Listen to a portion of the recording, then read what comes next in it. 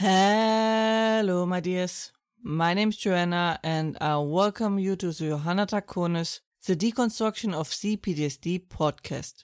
In this episode, we will talk about survival, which affects most affected by PTSD as far as I know, which can be quite jarring while being surrounded by non-affected people and slow down your healing process. So let us talk about it.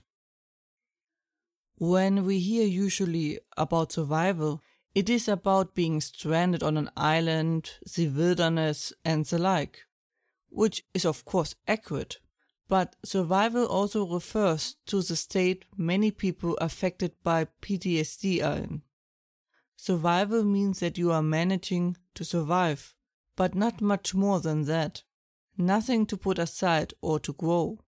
If your brain is at war, you barely have focus, energy, and will to manage anything besides eat and sleep. And sometimes it isn't even enough for that. The problem also is that survival means standstill, which causes more and more issues the longer it lasts. When you are already barely holding the storm at bay, any further thing likely will make you collapse.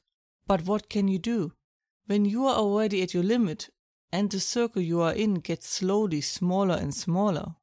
That has always been the issue if you are barely holding on. This feeling is wonderfully conveyed in the song Waves by Mr. Pops. The song is originally about any relationship to another person, but it describes this feeling of survival so well and the longing to reach the shore and no longer having to struggle just to live. Links and lyrics are in the description. We will first talk about surviving and then what we can do. The title is a quote from the game StarCraft 2, and I choose it because it became a truth that I accepted and helped me through my own survival. I learned to accept that it doesn't matter how ugly I am or messed up my situation was, as long as I was surviving. That was the important part. And, at times, as I mentioned before, I did struggle to eat and almost always to sleep.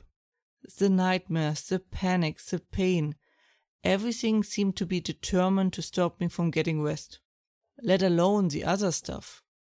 It all became a challenge, be it showering, shopping, talking with people, getting dressed, washing, and so on.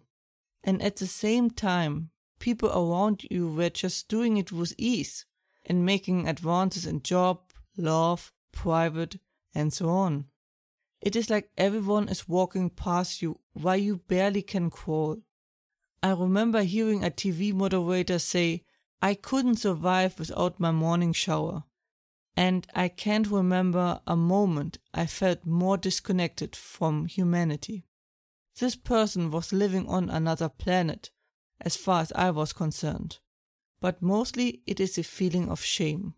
I often didn't talk because I was too embarrassed to talk about my situation, and often having to try to explain again and again why couldn't just. A feeling of shame so strong that I would rather starve than to admit it. I hope for everyone listening it isn't as bad, and it doesn't matter how bad it is. If you are surviving, you are surviving. Which means barely holding on and not living, let alone thriving. Living means growth. But what can we do when we are surviving to improve our situation?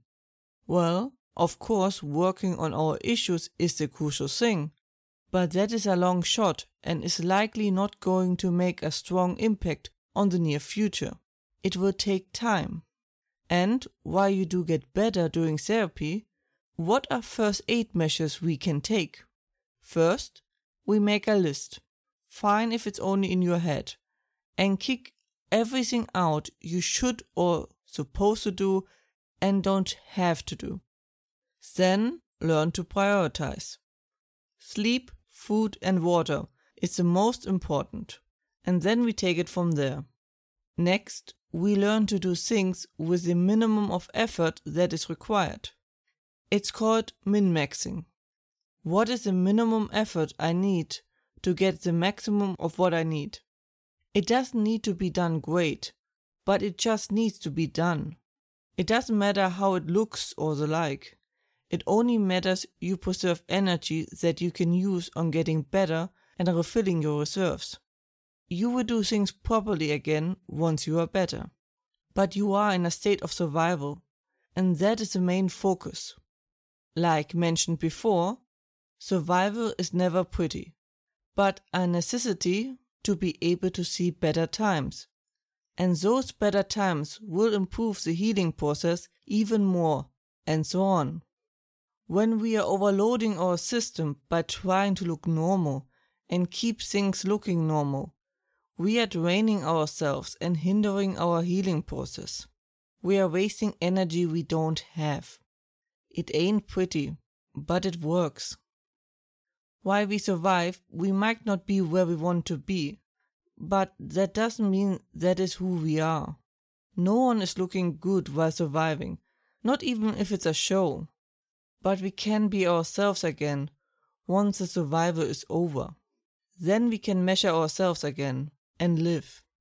Live a life worth living.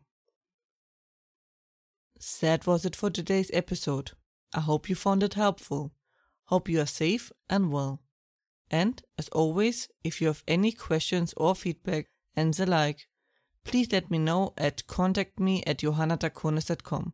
More information and transcripts you can find, as usually, under johannatakonis.com/podcast/ and links are in the description. I hope to see you next time. Wash yourselves and have a wonderful time.